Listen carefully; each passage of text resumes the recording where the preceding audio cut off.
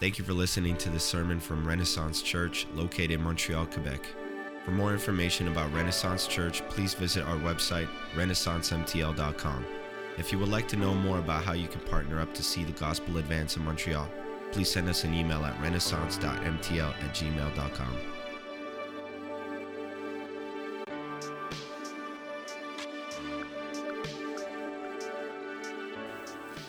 Last week, we looked at Matthew chapter 22, and it talks about the rejection that Jesus would receive. So we mainly focused on the parable at the beginning of the chapter. It talks about this wedding parable and different people rejecting the invitation from the king.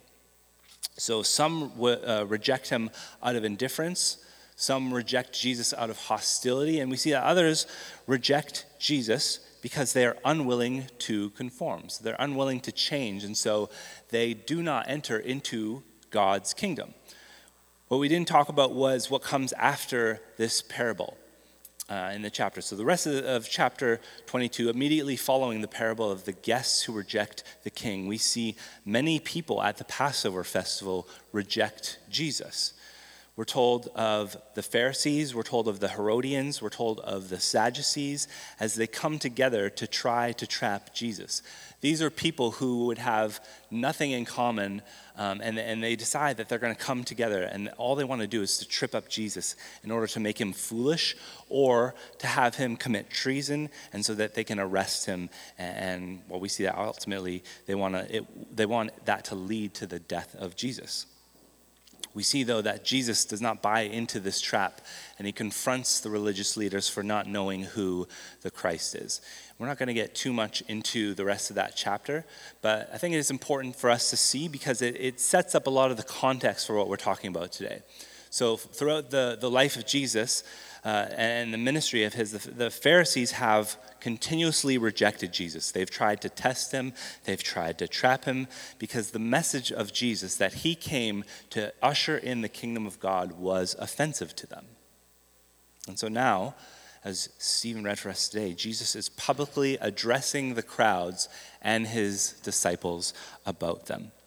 So let's get into our text for today. As Stephen just read, our passage today is about Jesus pronouncing these 7 woes on the Pharisees. In essence, it is Jesus pronouncing judgment on them for their actions. A couple things to note to begin. First, I want us to see the audience to which Jesus is talking to. In verse 23, it says, "Then Jesus said to the crowds and to his disciples." So note that Jesus isn't just out here calling the Pharisees names in order to get them riled up. Right? That's not what we're seeing here.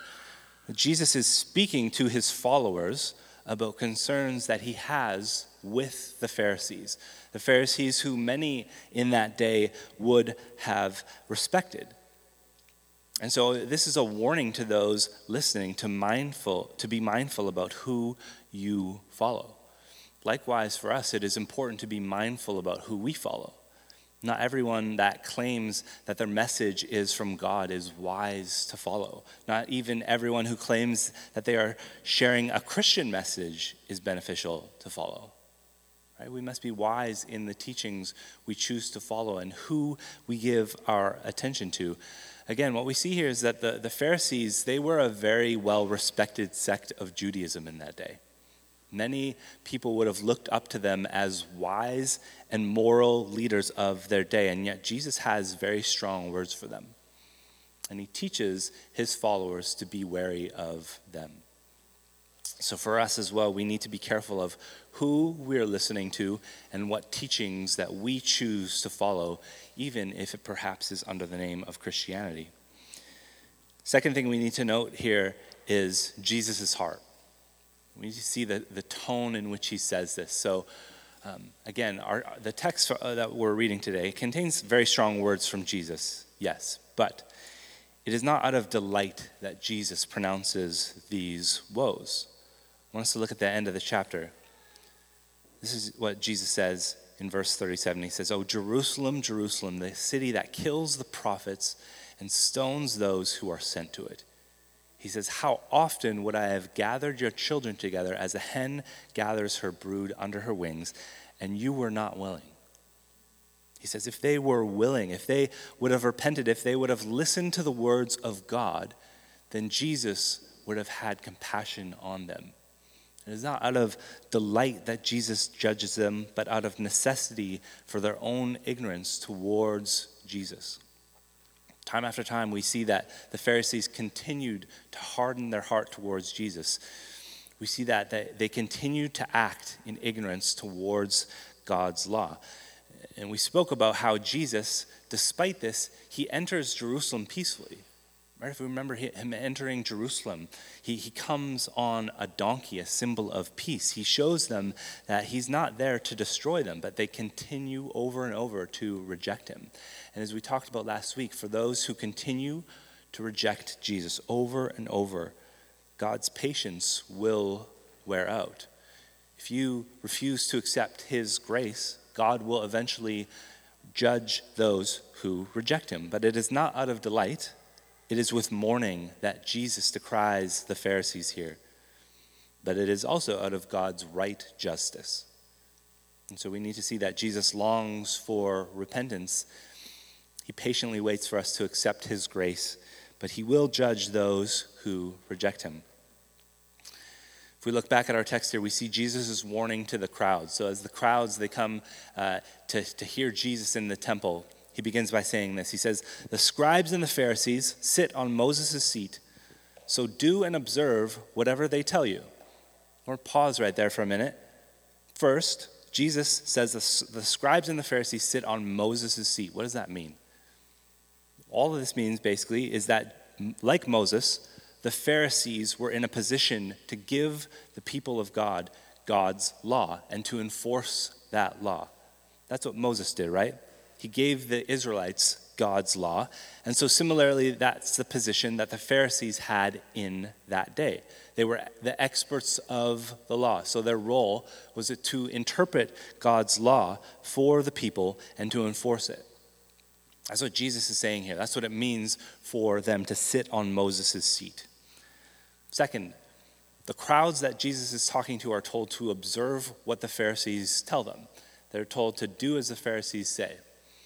That might seem a little bit unusual, right? We have hindsight into the events that transpired in Jesus' life. And so almost all that we know about Pharisees is that they are constantly clashing with Jesus, right? We don't have a very positive outlook on the Pharisees. If you were to be called a Pharisee, it would not be a very good thing. It would mean that you were very hypocritical or you were maybe a backstabber or something like that. And so they have a very bad reputation because we have hindsight into that. And so then why would Jesus tell the people to observe what they say? Again, the Pharisees and scribes were the ones who knew God's law.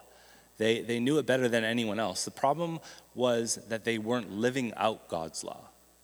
Okay? That's the major criticism here. And so Jesus' criticism here is largely not against their teaching of the law, but their practice of the law. Jesus says, observe what they say, but do not do what they do. He says they preach and do not practice. They do not do what they tell others to do. They give great instruction, and they do nothing about what they tell others to do. Right? We get an important warning here that we must practice what we preach. We ought to have integrity to live out what we claim to believe. If not, we're no better than the Pharisees here. Christianity isn't just mere assent to words that we agree with. It's easy to agree with the Bible or a message that we hear preached, but the true sign of a follower of Christ is someone that lives out the Word of God. So we must practice what we preach. That's something that the Pharisees were not doing here, and so Jesus confronts them on that. One of the criticisms by Jesus here is that they were seeking to be seen by others. Right? So they wanted to be seen. They wanted everyone around them to see how righteous they were. It says that they make their phylacteries broad. It's probably a new word for us, right, Stephen? Yeah. But if you're not familiar with what phylacteries are. They're these leather boxes that certain Orthodox Jews, they wear during prayer. So what they would do is that they would take these boxes, and during prayer, they bind them to their arms and their foreheads. And inside them, they contain passages of Scripture. And what they're meant to do is to be a reminder to keep God's law on your mind. And I think we've got a picture of what this would look like. We've got a picture there. It's like, yeah. So right on that man's forehead is that's a phylactery. It's a funny kind of story about how they came to do that. It comes from like a verse in I believe Deuteronomy. It talks about binding God's word to your foreheads and or between your eyes and on your sleeves, I think, something like that. And so they take that literally, and we take that figuratively and say, like, yes, we need to be meditating on Scripture, and they say we need to put that on our actual foreheads. Kind of funny way that came like that. But anyway, so this is what a phylactery is, right? What are you doing if you are making your phylacteries broad? Right? You're making them bigger. Why would you do that? You would do that in order to be seen. Right? You would do that so that people would notice your holiness, that you're a religious person, that you observe God's laws. The same thing goes with the long fringes. That's what Jesus says. He says they make their fringes long. And so they're doing this in order to be noticed, so that others would see how spiritual that they are. It says they love the places of honor at feasts and the best seats in the synagogues and greetings in the marketplaces and being called rabbi by others. All of this is pointing to the same thing. Rather than having a heart for the things that God loves, they want to be seen by others as religious, pious, spiritual people. So Jesus gives instruction to the people. He says, don't be like the Pharisees. He says, don't call yourselves teacher. Don't call anyone your father. He says, don't call yourselves instructors. That probably seems a little bit extreme, right? We have those terms in our common vocabulary, right? Here's what I want us to see in that. The idea here is not that we wouldn't call anyone by these titles, or that these specific titles wouldn't be used. That's not what Jesus is saying here, right? I have a dad. I call him dad. You may have a father as well who you call dad or father. And that's not the important point here. Jesus isn't saying, never use these titles. This is what he's saying. Don't find your worth in these titles. Right? Don't let this be your identity. Don't let this be the most important thing to you. What is he doing here? He's tearing down the identity of the religious. Their identity shouldn't be found in being a teacher or a father or an instructor. They were looking for respect for being these things. They wanted to be seen as important by others for what they've done. And instead, Jesus says this. He says, greatness isn't found in your title or what others think about you. It is found in being a servant of Jesus. He says, the greatest among you shall be your servant. Let me ask us here today, what do we seek to be known for? How many of us would rather be known for our PhD or our master's than known for being a servant? What about our career? Who here would rather be known for our accomplishments, the things that we've worked really hard for? Or would we be known for being servants of Jesus? How about not being known for what we do, but what Jesus has done for us? What would that look like for you here today? Okay, so the warning to the crowds is not to seek the praise of man, but to seek to be servants of Jesus. Your righteousness is not found in what others think of you, but in Jesus. And so we serve Jesus. We're going to get into the woes here. Again, we have 7 woes that Jesus pronounces against the Pharisees. I'm going to explain a little bit something before we dive in here. What we see is that the first 6 woes, they can be read in pairs. We kind of put them together 2 by 2 here. So woes 1 and 2, they have a similar meaning. Woes 3 and 4 have another similar meaning. And then 5 and 6, they likewise have another similar meaning. And then the seventh woe stands alone. So we're going to kind of tackle them as pairs. Let's start with woes 1 and 2. Okay, what are they about? Woes 1 and 2 have to do with having integrity in our relationship with others. Having integrity in your relationship with others. Let's see what it says. Jesus says, "But woe to you, scribes and Pharisees, hypocrites, for you shut the kingdom of heaven in people's faces. For you neither enter yourselves nor allow those who would enter to go in. Woe to you, scribes and Pharisees, hypocrites, for you travel across sea and land to make a single proselyte, and when he becomes a proselyte, you make him twice as much a child of hell as yourselves." So Jesus, he condemns the Pharisees for being hypocrites. We've already seen a little bit about what they were doing, right? They were seeking the praise of people rather than God. They weren't willing to lift a finger, but were putting heavy burdens on the people. And they wanted to be known by their titles so that they would be seen as important. And what we see here is that Jesus is saying that by their words and their actions, they are misleading people. In fact, they're not guiding people towards the one true God of the Bible. They are leading them straight to hell. They travel across sea and land to make a single proselyte. That seems like an incredibly notable thing to do. How devoted you have to be to travel to another country across the world in order to save even just one person. To give your life to that is a cause that is worthwhile. We ought to seek to raise one another up, to teach one another, to live out our faith with one another. We should be missional minded like the Pharisees here. We should all go out and make disciples of all nations. The Bible is very clear about that. But the message from Jesus is that how we live out our faith with others matters. How we do discipleship together matters. What we teach each other and our actions towards one another matters. The Pharisees weren't called hypocritical because they were called hypocritical because they didn't live out what they were taught.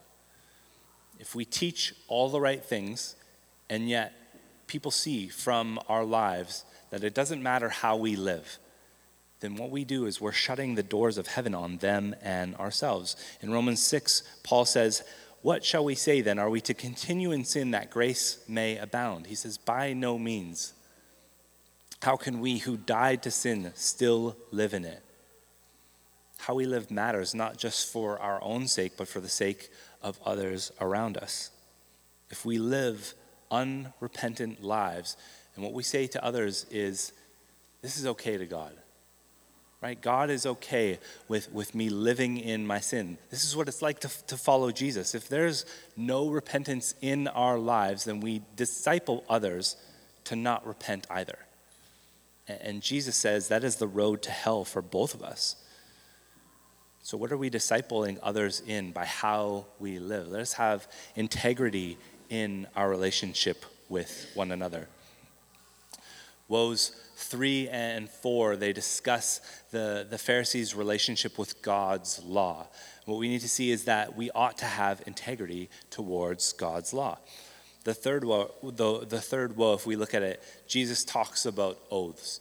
And you may recall from when we went through the Sermon on the Mount in Matthew chapter 5, that Jesus has already spoken to the crowds about oaths. So in that day, it was common for people to make oaths with one another for any type of reason. What the religious leaders were doing, though, was that they set up a system of different kinds of oaths. Okay, so if you swore by the temple, it wasn't as serious as if you swore by the gold of the temple. Or if you swore by the altar, it didn't mean anything. But if you swore by the gift on the altar, then you were bound by it. And this is not mandated anywhere in Scripture, right? There's no law in the Bible that says, hey, you do oaths this way, like swear by this, and there's degrees of your oath. That's not what we see in Scripture at all. This was a made-up system by the Pharisees that they came up with so that they didn't always have to keep to their word. Jesus has already told them in the Sermon on the Mount. He says, hey, don't take oaths at all. He says simply, let your yes be yes, and your no be no. was reading a pastor named David Platt this week, and he says this. He says, Jesus refers to taking oaths by the sanctuary, the gold of the sanctuary, the altar, etc. He says he's referring to rules that had been concocted to allow people to swear by certain things and not be bound, or swear by other items and be bound. In essence, people only had to keep a promise under certain circumstances. However, Jesus made it clear that any oath makes one accountable to God, for God owns everything anyway, including the temple. These man-made rules about oaths were quite simply an attempt to justify sin. The same can happen in our lives when we think, I suppose that's technically a sin, but everyone does it, and it doesn't seem like a big deal. So it's okay. Sins like gossip, gluttony, small white lies, and materialism might fit in that category. We adjust to sin because it's common to us instead of fleeing sin because it's repulsive to God.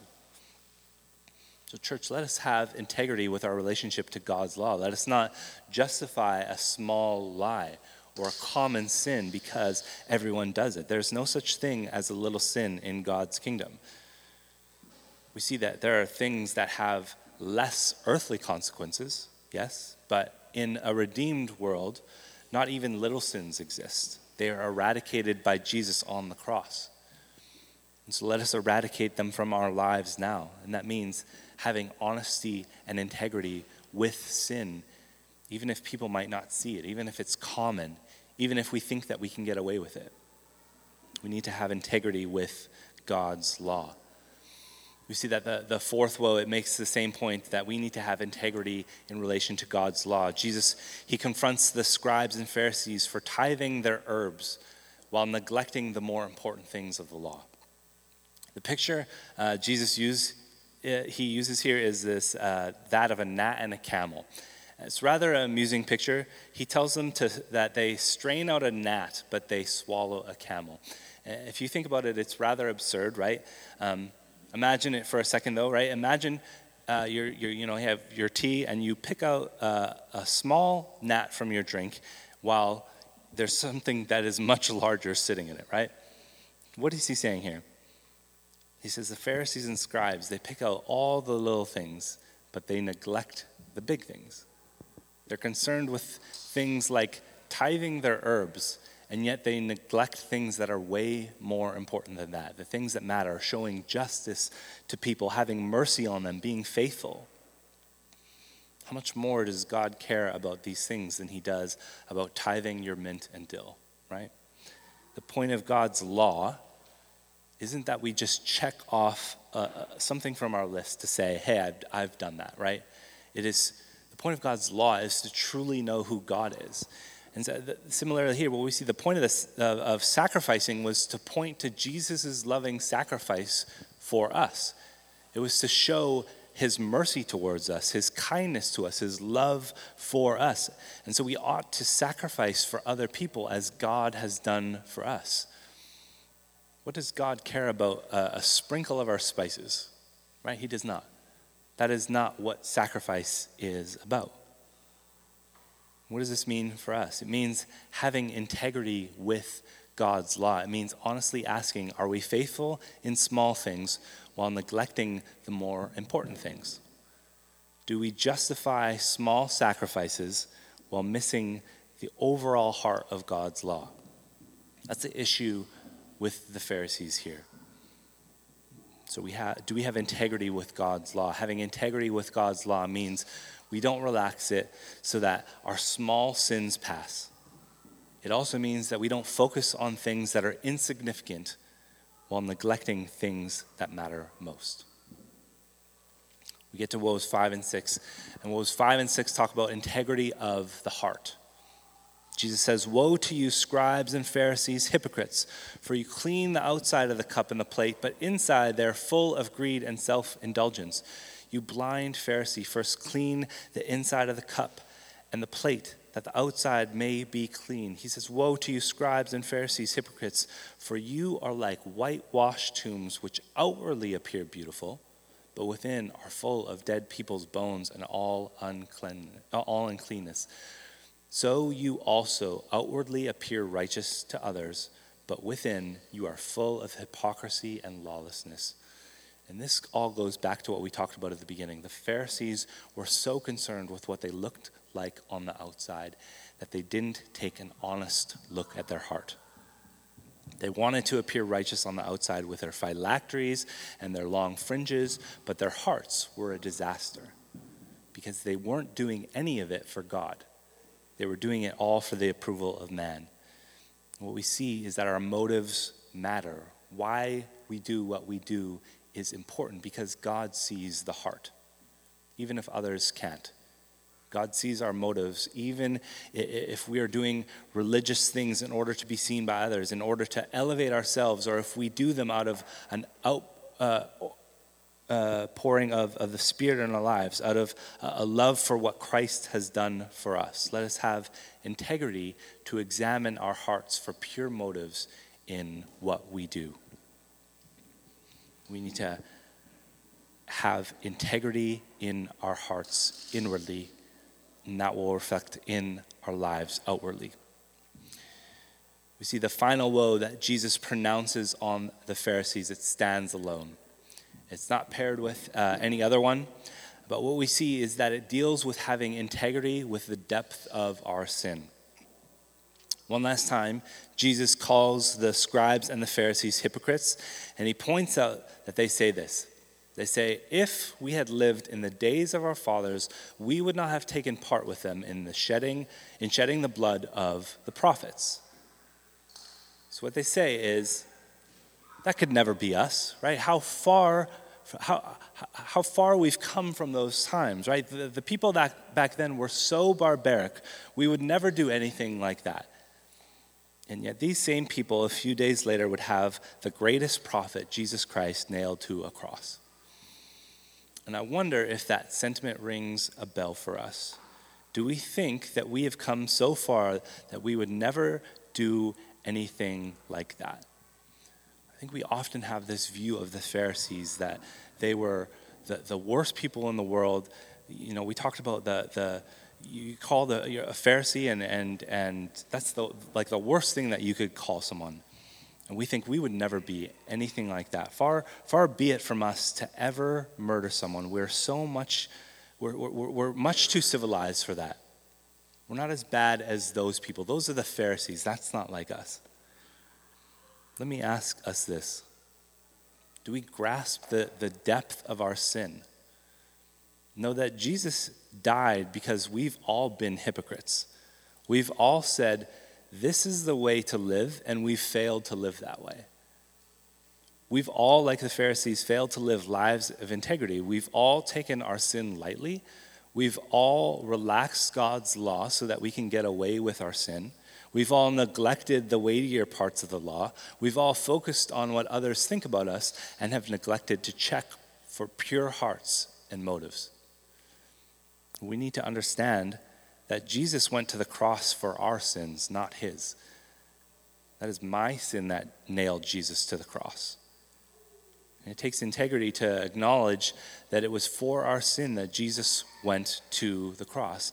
And that makes us just like these murderers. But understand this. Once you know the depth of your sin, understand the great love of God for you.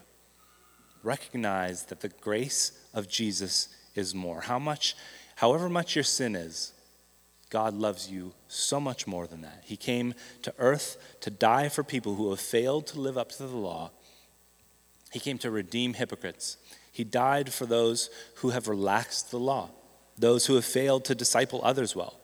He gave his life for those who have neglected the important things of the law. And so if we have integrity to see the depth of our sin, let God redeem us from our sin through Jesus. Bring your sin to Jesus. It has been paid for on the cross, and you are forgiven. Let's pray. Thank you for listening to the sermon from Renaissance Church. If you have any questions about the sermon or would like to know more, please feel free to contact us by email at renaissance.mtl@gmail.com or reach out to us on social media.